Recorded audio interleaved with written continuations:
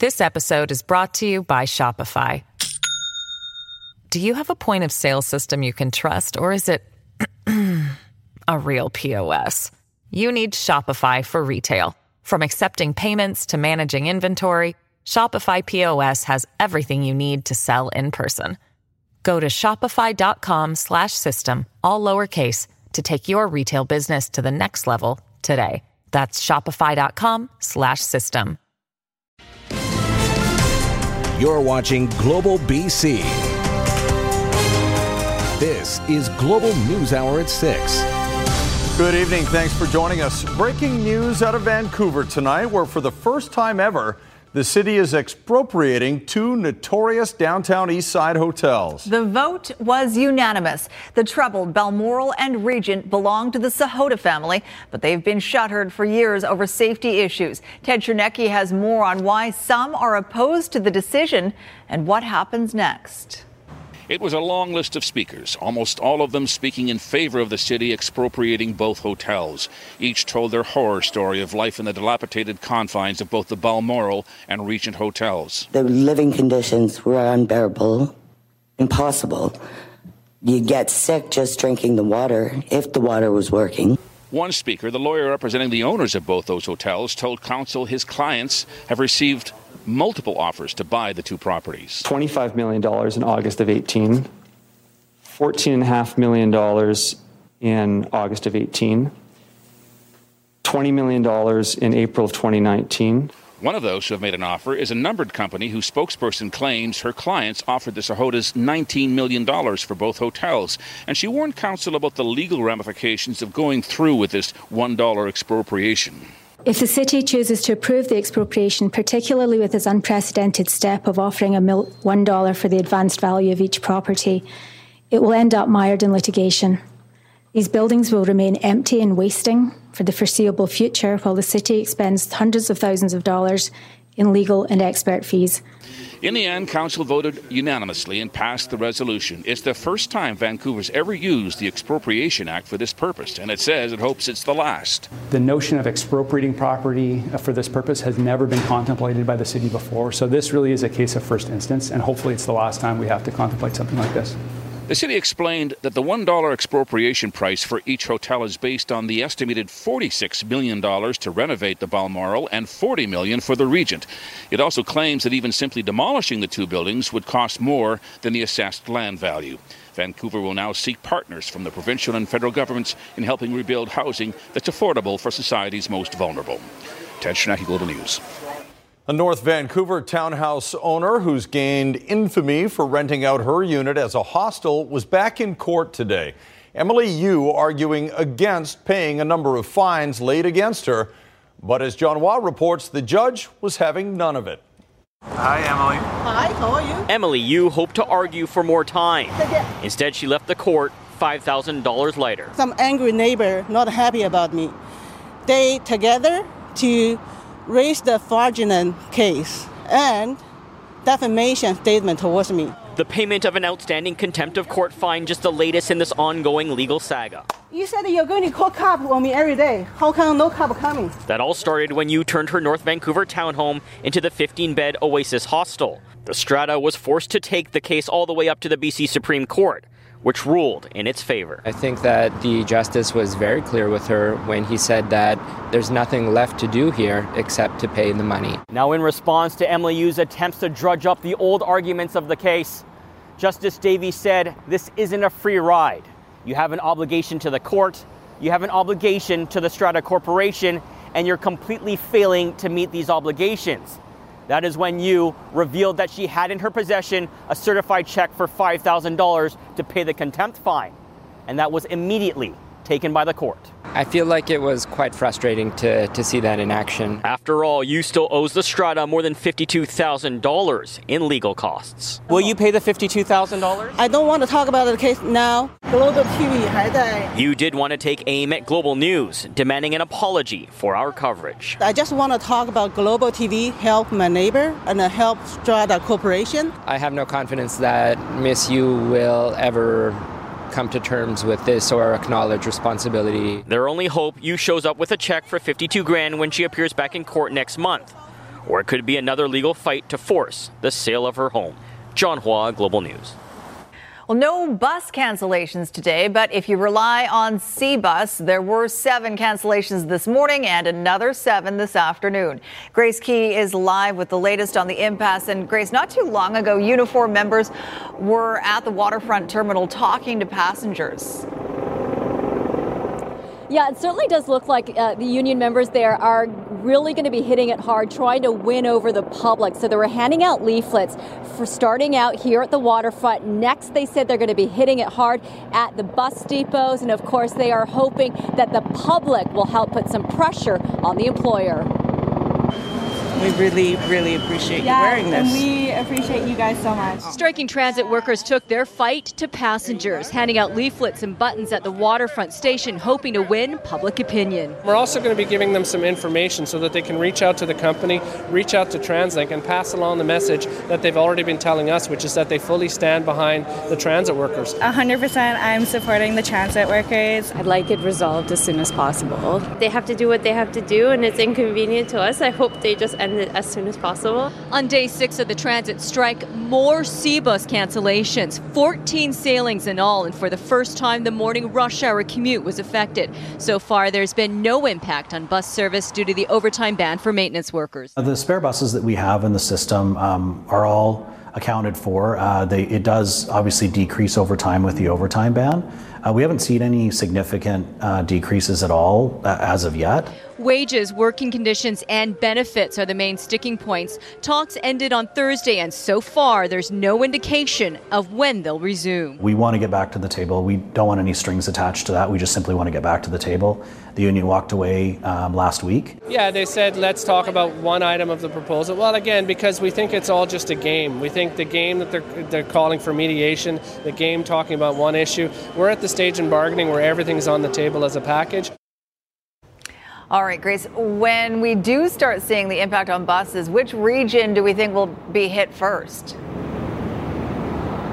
Well, Coast Mountain says it could be Port Coquitlam. So the Poco area, their depot there is a little smaller. It's also going through capital projects. So about 3 of the 6 maintenance bays there are going through some upgrades and some construction there. So they could see things hit a little harder there. You know, they say it's hard to predict because you're talking about the maintenance of buses. So that's going to be a little unpredictable. But possibly by the end of the week, you could see some disruptions with the bus service. Mm-hmm. All right. Well, hopefully people have a plan B to get around. Thanks for that, Grace Key, reporting in downtown Vancouver. Meantime, the latest round of negotiations between the union for Saanich school support workers and their employer broke off late last night. Keith Baldry is live in Victoria for us with more. Keith, they'd been at it for 3 days this round. What happened? Yeah, things are getting a little ugly out there, Chris. I just got off the phone with the superintendent of the school district. He says the union walked out last night. There's a meeting tonight and late this afternoon of the union representatives membership to discuss what further action is going to be needed here. But also, interestingly, the district for the first time today posted on its website what's on the table here for QP educational assistants, and due to some creative movement of money through the contract, they're actually now saying they're offering these people, these members, wage increases of between 7 and 12% instead of the 6% other unions are getting, because it's not a net increase in cost because they're moving money from one pot to another to pay more for wages. But we caught up with Dennis Coates, the union president, who says simply not enough money is on the table to make his members happy. The government has created this mandate that would easily allow for such a problem as this employer is having with recruitment and retention, yet they will not fund it. So it's disheartening, to say the least. All right, Keith, classes canceled there, of course, because teachers are honoring the picket lines. They're not crossing. And it's a reminder the BCTF and their employer remain locked in a tough contract negotiation as well. What's the latest there? Yeah, not much good to report on that front either, Chris. So the mediator in the dispute handed in his report to the two parties last Friday. One report says that he basically has concluded there is a fundamental disconnect between the two sides here that cannot allow them to actually negotiate a deal at the table. So very bleak news from the mediator. As far as I know, no talks are scheduled here, but there's also no job action plan from the teachers. I think it's a holding pattern. And I think it's going to be interesting as the teachers watch what happens in that transit dispute and what ends up being the wage increase there. Labor suddenly got a lot more interesting in this province the last few weeks. Has it ever? Okay, thanks, Keith. Keith Baldry in Victoria. More tonight on a redevelopment project that's going to transform the downtown core and beyond. Vancouver City Council approving the rezoning for the new site of the St. Paul's Hospital on the False Creek Flats. Nadia Stewart has more on when construction will get underway and the issues one city councillor believes should be addressed before shovels hit the ground. It is another step forward in the largest hospital redevelopment project in BC's history. I think the community is very excited about seeing the new St. Paul's. Vancouver City Council approving the rezoning application, paving the way for the project to move to the next step. It is a massive relocation, one that will significantly alter two Vancouver neighborhoods. And Green Party councillor Pete Fry is questioning whether St. Paul's new neighborhood can handle the added pressure. Currently, St. Paul's has a lot of hotel properties in the immediate vicinity at Burrard and Comox, but this new location doesn't have any hotel properties. Fry supports the project, but voted against the rezoning. He says the absence of hotels convenient for patients and families is just one of the gaps in the plan, raising questions about capacity. I need a little bit more clarity before we can really be confident that the impacts of the scale of this project aren't going to negatively impact the most vulnerable community in the city of Vancouver. Chief Clinical Planning Officer Miriam Stewart says a hotel is included in the project, as is rental housing. That whole area surrounding the new St. Paul's Hospital is open for development, and I think once the hospital and the facility is up, there'll be more other development as well. But SFU City Program Director Andy Yan says Fry raises a good point about just how much it could take to make the new site work. There's an entire hospital ecosystem that's currently built around the current St. Paul's that will have to somehow be transplanted in towards the False Creek site. A lot of this is put forth as a challenge to the city to negotiate with Providence, ensuring that the city is made whole in terms of the overall development. Construction could begin by next fall. The project won't be completed until 2026. Nadia Stewart, Global News. RCMP are investigating a pair of suspicious deaths in the North Shuswap. Late yesterday afternoon, police were called to a home on Fraser Road in Anglemont. Inside, they found two bodies. Neighbors who live in the area say they were surprised by the police presence, but they hadn't seen the couple in a few days. Our major crimes investigators are still making efforts to positively identify each of the deceased individuals. That, of course, will be followed with a proper notification of their next of kin. And the investigation is still in the early stages and is very much ongoing at this time. RCMP say early indications are that this is an isolated incident. Closing arguments began today in the attempted murder trial of Carlton Stevens. Stevens pleaded not guilty to shooting his pregnant ex-girlfriend in the stomach in East Vancouver last year. Crown was up first, and our Romina Dea has more on the final thoughts presented in court today and when the defense will have its turn. Shot in the belly. Not a coincidence, suggested Crown Counsel. Henry Reiner says the evidence proves Carlton Stevens intended to kill his ex-girlfriend and her unborn child. He had the motive, he created the opportunity, and he brought the means, said Reiner. We say there can be no doubt it was Mr. Stevens who shot JY.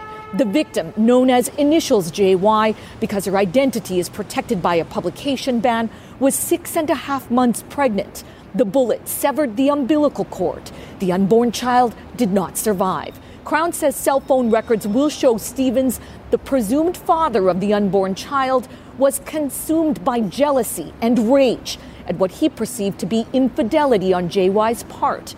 There were repeated threats to kill her and the child and Taj Lovett. Lovett was sleeping next to JY in a loft in the East Vancouver print shop where the shooting happened in May 2018. The case hinges on the identity of the person who shot JY. 2 people were captured on camera at the crime scene. Defense has suggested someone else shot JY. Crown contends there's an utter lack of evidence, no motive or logic to there being another shooter. Defense is calling no evidence. The accused will not take the stand. Defense is expected to deliver closing arguments later this week. Romina Dea, Global News. Right now, though, BC Ferries is buying 4 more hybrid electric vessels to be built and on the water by 2022. The contract goes to the same company building the first 2 hybrid ships, just completing their sea trials. Aaron MacArthur has more on the new additions and how the fleet is sailing into a lower carbon future. When it was launched, it was the first of its kind, a hybrid-powered ship. The start of a new era for the former Crown Corporation. The Island-class vessels promise to move more cars more efficiently with fewer emissions. This week, Ferries signed another deal with the Dutch shipyard Damen to build 4 more, worth more than $200 million. Fully electric capable. They'll be initially operating as hybrid vessels, so diesel electric, until the shore infrastructure matures to be able to go fully electric. These ships, just the latest in a string of vessels built overseas. Thousands of jobs shipped offshore. Ahead of the 2010 Olympics, 3 C-class vessels were built in Germany worth $500 million. More ships were promised from overseas yards during the BC Liberal government. Then transportation critic Claire Trevena urging the Premier to build ships in BC. We're hoping that she'll live up to that commitment and make sure that BC Ferries are built here in BC to create jobs for BC workers and grow the BC economy. Under the NDP, 4 new ships will be built in the Netherlands. The union representing shipyard workers dismayed. Those are great, good mortgage-paying, family-raising jobs. 18 shipyards responded. We issued the proposal to Canadian yards and international yards, and no Canadian yards bid. Claire Trevena, the Transportation Minister, has got a mandate to ensure that the bidding process is fair for the industry, and it's clearly not happening. The Point Hope shipyard in Victoria has been contracted to do the maintenance on the 6 new vessels. The first new ship expected to begin its runs on the North Island in 2020. Aaron MacArthur, Global News. Swoop Airlines is under fire tonight after a mother and her son with disabilities were kicked off a flight. As Global's Camille Karamali reports, despite criticism, the airline is defending its actions. A mother posting a video of her son with disabilities on Instagram, stranded at Hamilton Airport after being kicked off a flight November 1st, shocked and in disbelief, reads the post. And I said, "You're kidding." Andrea Ivaroni and her 21-year-old son Nico fly a lot, even doing this interview from Florida, but it's not easy for the family to get around. Nico is autistic and suffers from a rare chromosome disorder. He's 21, but he's like mentally like a small child. But Ivaroni said airlines have always accommodated to Nico's needs, that is, until this past Friday, when the mother-son duo hopped on a Swoop Airlines flight to Fort Lauderdale. He's nonverbal, so he doesn't really have a way to voice what frustrates him. Before takeoff, he started hitting his mother and pulling her hair. She showed us an example of what she calls one of his outbursts. Nico was doing something like this on the plane when staff approached them. And said, "Nico's not going to fly today." And I said, "Are you kidding me?" And she said, "Well, we're worried about the safety of our passengers." She tried to explain that Nico calms down once the plane takes off. I asked her if I could speak to a supervisor, and she said, "No, it's already being decided." In a statement to Global News, Swoop said it is entrusted to ensure the safety and security of all its travelers and employees and has established policies to meet this obligation. What those policies are specifically, the airline would not say. At best, from the airline's perspective, this was a misunderstanding. At worst, it was a discrimination of a person with disabilities. The family eventually made it to their sunny destination after an expensive last-minute flight with another airline. Ivaroni said Swoop refused to compensate her for the new flights, but did credit her for the 2 tickets that weren't used. These kids don't have a voice, so I need to speak up and make people aware that this is how they're being treated. Camille Karamali, Global News. In an unremarkable building on the SFU campus sits a remarkable piece of technology most people don't even know is there. It's Canada's most powerful academic supercomputer. It stores a ton of data used by researchers from all over Canada, but all of that processing power consumes a lot of energy, a problem even the computer needed help solving. Here's Jordan Armstrong.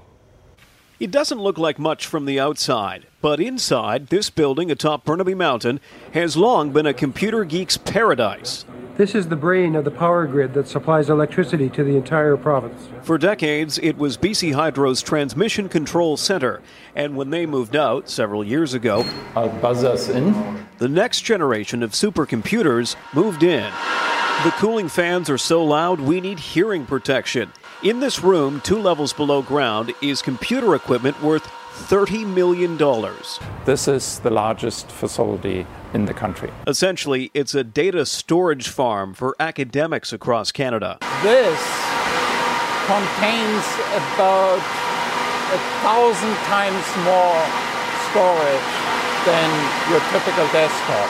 Everything from high-energy physics to climate and drug research is on these very powerful computers.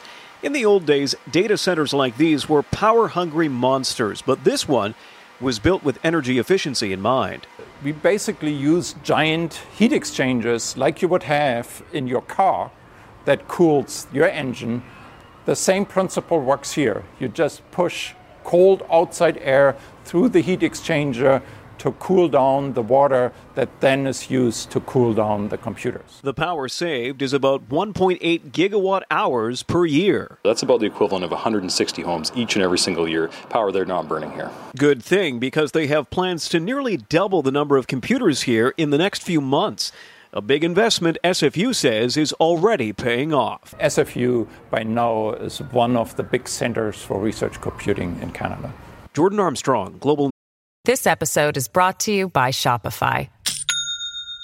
Do you have a point of sale system you can trust, or is it a real POS? You need Shopify for retail. From accepting payments to managing inventory, Shopify POS has everything you need to sell in person. Go to shopify.com/system, all lowercase, to take your retail business to the next level today. That's shopify.com/system. News. Just days after the Indian capital of New Delhi made headlines for record air pollution, more shocking video that shows just how bad it is. As part of ceremonies to mark the end of a Hindu festival, thousands of devotees wade into toxic foam polluting the Yamuna River to offer prayers. Another part of the ceremony is watching the rising sun, which was all but blocked out by some of the worst air pollution in the city's history. Federal Conservative leader Andrew Scheer dodged a political bullet today in his first caucus meeting after the election. Mr. Apple, do you have 100% support for the leader? Absolutely. I mean, we gained seats, we got more votes than any other party. While most Conservative MPs publicly expressed support for Scheer going into the meeting, his performance during the election campaign was still under scrutiny. In the end, caucus members voted against giving themselves the power to force a leadership review, leaving Scheer's future in the hands of the party's grassroots members, who will gather in April for their biannual convention. A mistake by a pilot triggered a major security alert that brought an Amsterdam airport to a standstill. All flights were delayed and heavily armed emergency services rushed to Schiphol Airport when a hijacking warning was accidentally set off by an Air Europa flight. Parts of the airport were shut down completely. Operations resumed after about an hour. Air Europa apologizing to travelers for the mistake. After a rough week for Airbnb, the organization says it's making major changes to crack down on scams and fraud. Among them, promising to verify all 7 million of its listings to make sure they're legitimate. Across the globe, 2 million people stay in Airbnb rentals every night, from New York to New Delhi, Wichita to Warsaw. But a recent Vice News investigation uncovered a pattern of alleged deception and fraud, of customers booking rentals only to discover the actual property was nothing like the online photos. Run down, dirty, even abandoned.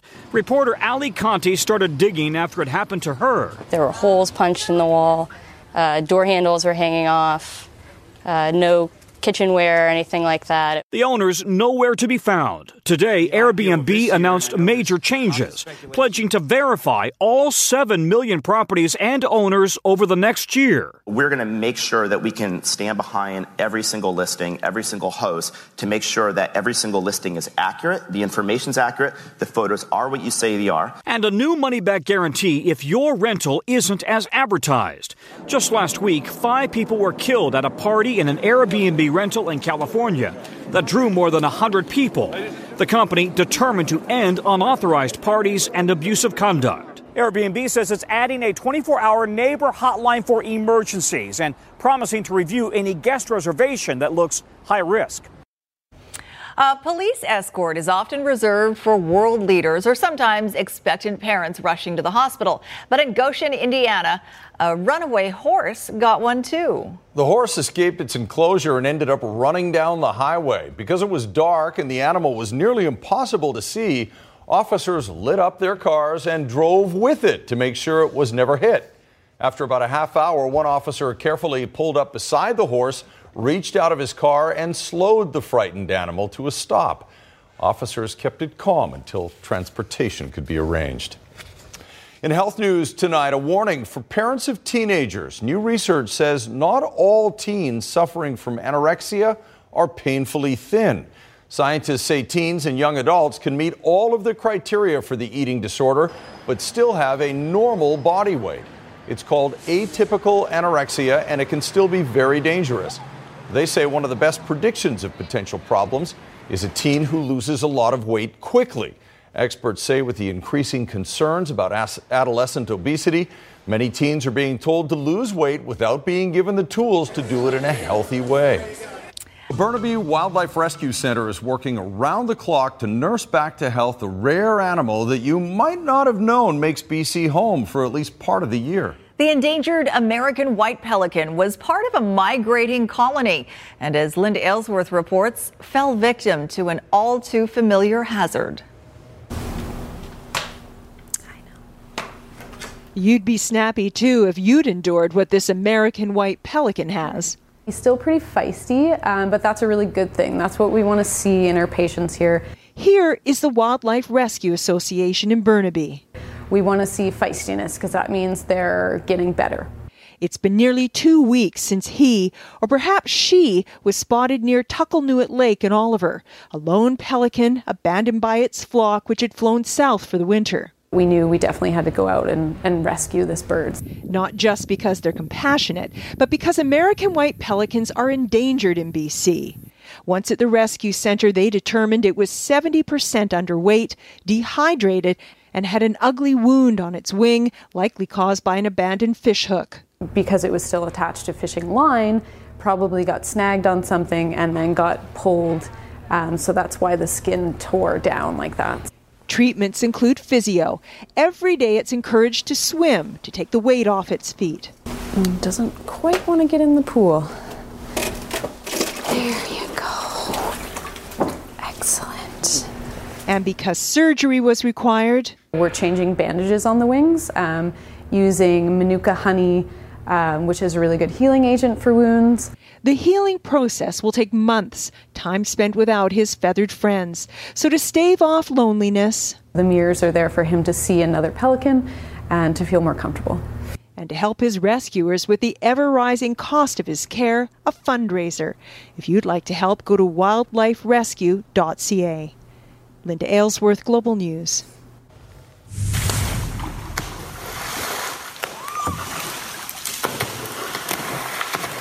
Unusual video. What's falling from the trees into a Florida river? The daredevils revealed right after the forecast.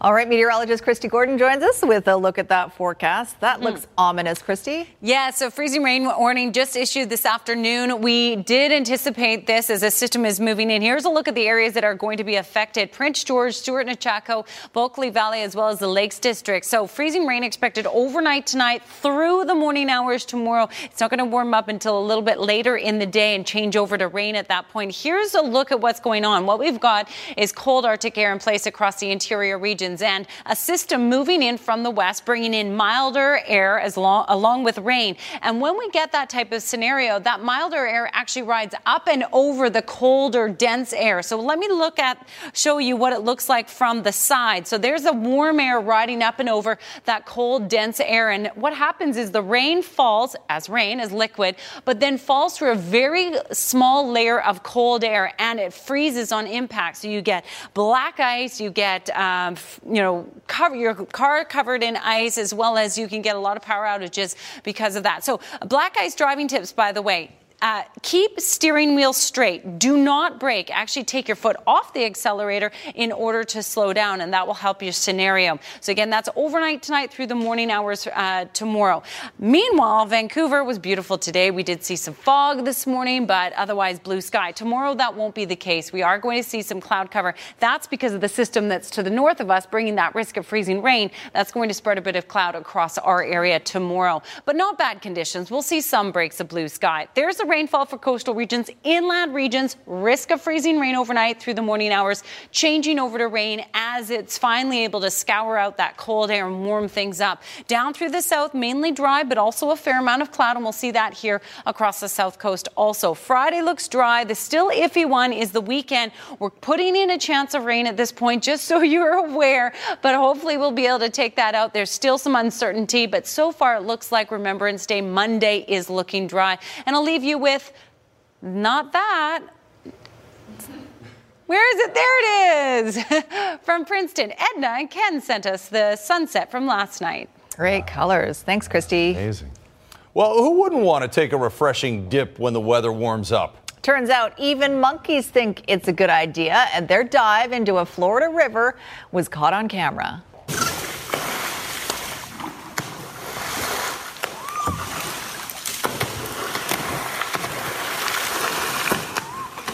Rhesus macaques jump from high up in the trees, splashing down noisily into a river in Silver Spring. Once they make their daredevil plunge, the monkeys swim to the other side of the river. Macaques are not native to Florida. This population descended from theme park escapees. Really? Mm-hmm. Now numbering over 300, Florida is wrestling with how to control their rapid population growth. That's so neat. A bad idea back in 1938 is a really bad idea in 2019. Theme park escapees. Is there also like... They ran away from the circus. People dressed as Goofy and Pluto running through the Everglades who escaped from Disney World? And then multiplying. And just multiply, yeah. They have all these mascots running around. What are you going to do with them?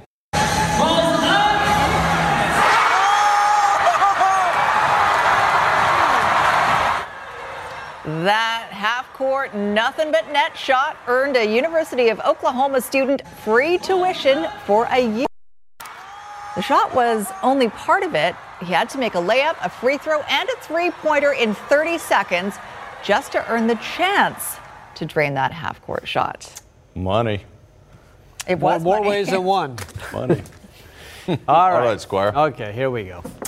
You never like to see this happen. And Devon Claybrooks was a good guy. Fun guy, did that thing. He won Chip Challenge with us last week. After just one season, Devon Claybrooks was fired by the BC Lions. You put up a 5-13 season, never beat a Western opponent.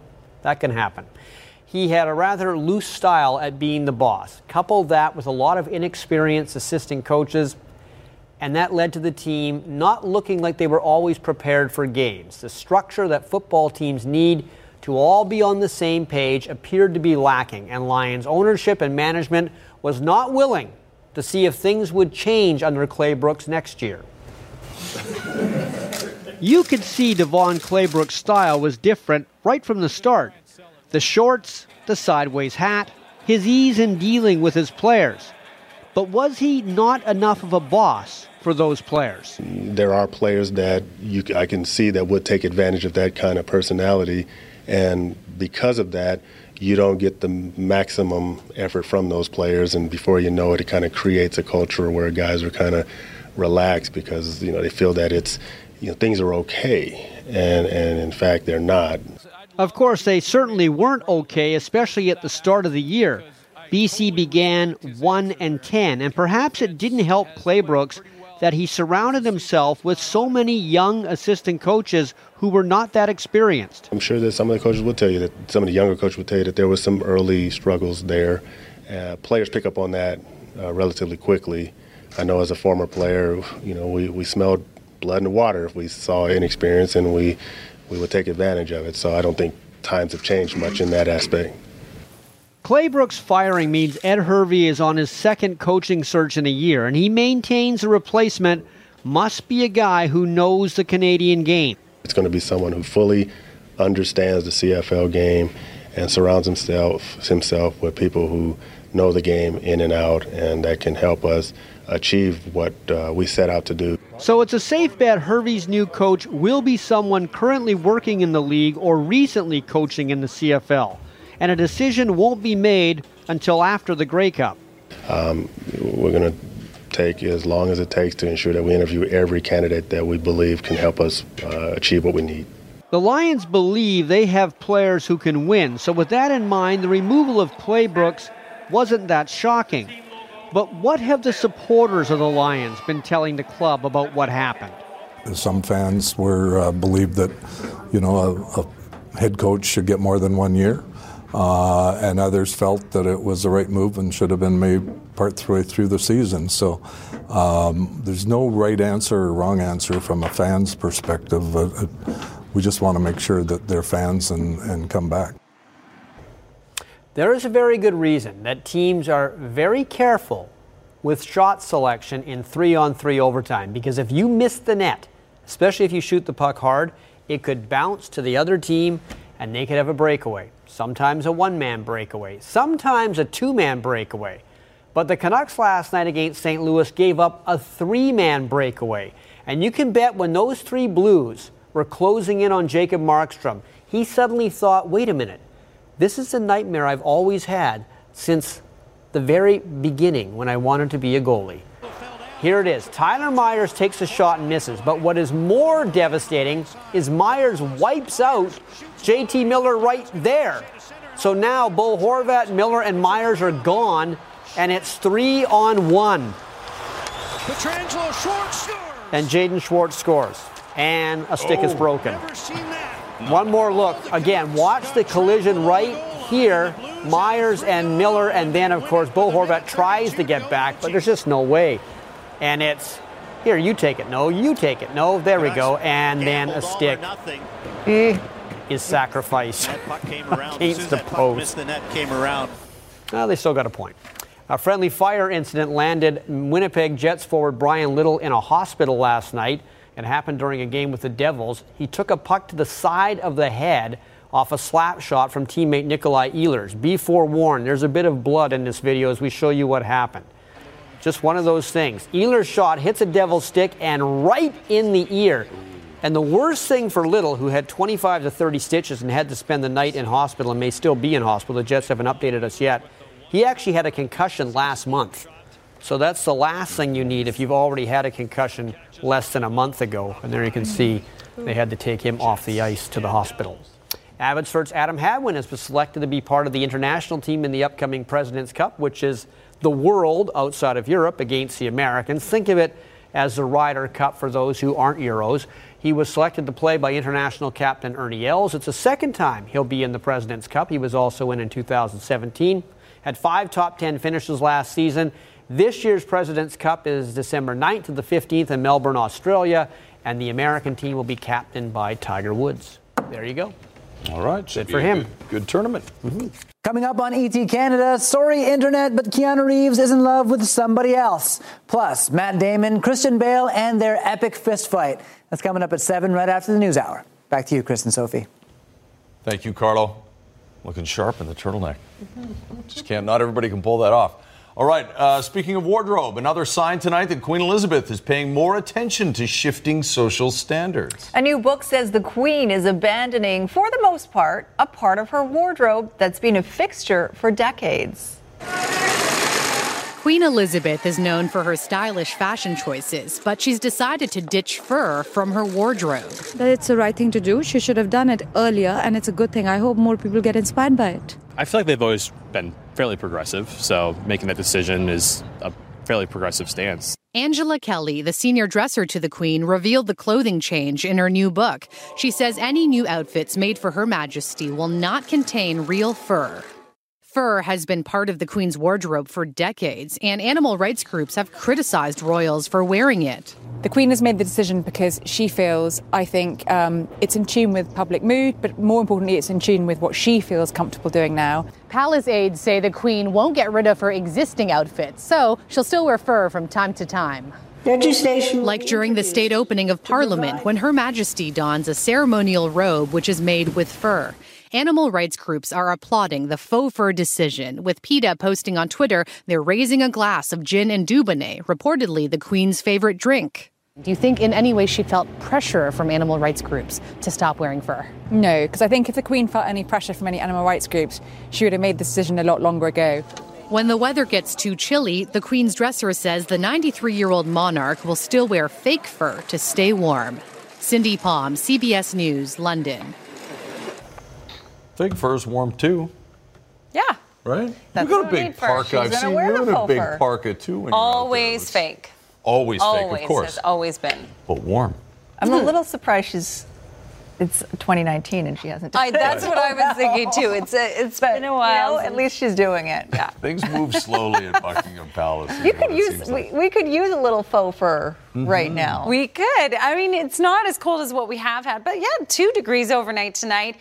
Generally speaking, dry for the next couple days. Today was day 11, by the way, of no rain. So we've got 13 expected with the possibility of rain over the weekend. But there's so much uncertainty with this weekend. The models literally are saying, one saying rain, others saying no rain at all, not even in the middle. Wow. So we'll have to track that. Is there a third model that can break the tie? We're working on that. Towards rain. And dry for Monday, Remembrance Day as well. Right. It's like, hopefully. All right, thanks for watching. Good night, all.